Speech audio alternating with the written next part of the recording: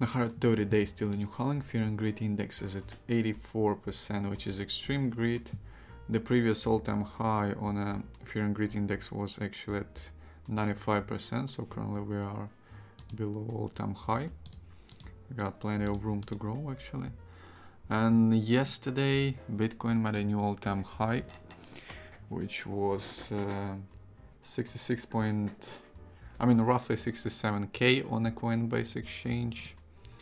Pretty much same on a 67 on a Binance exchange. Just a little $1 gap on those two exchanges. Currently we are in some small consolidation after 67k resistance bounce that we had.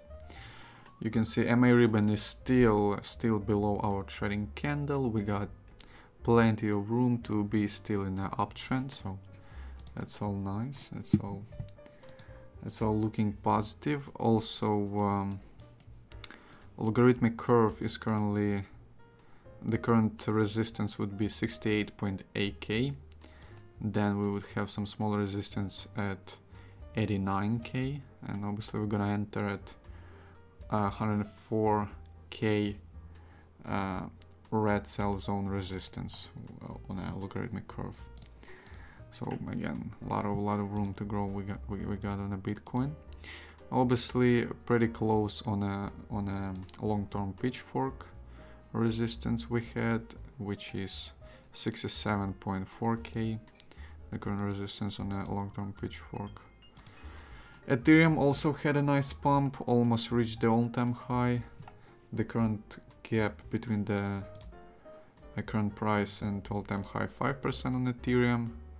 So you can see if you're on Bitcoin and Ethereum, you're kind of well diversified. Also Solana had a nice pump, pretty much the same as Ethereum, currently about to reach all-time high.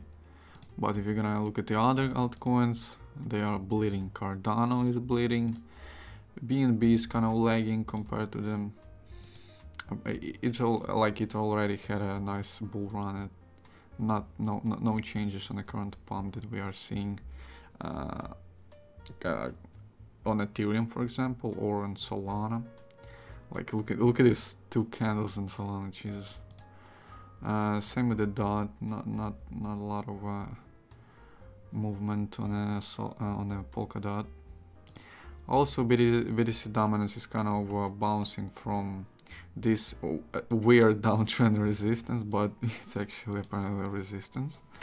So yeah, we're currently bouncing from 47.5% roughly on BTC dominance. So yeah, we are having some small pumps in other altcoins right now, especially on a Bitcoin pair. So yeah, it's pretty much all TA for today. We got some interesting positive news for the Bitcoin, obviously reaching all-time high, and we got plenty of positive news. For example, real estate platform Pacaso is now accepting crypto assets for payments. So now you can buy a house with a crypto on this platform. And also CEO of Pacaso says mass crypto adoption well underway. So yeah, that's positive news from CEO. Also some billionaire, which is Paul Tudor, now prefers crypto over gold as inflation hedge. So yeah, you can see how many billionaires and companies are now pumping Bitcoin since it already broke the all-time high, and the more and more positive news coming for the Bitcoin. So yeah guys, to the moon, to the 100k, and obviously, I don't know, to million k, whatever, to the moon, yeah, let's go.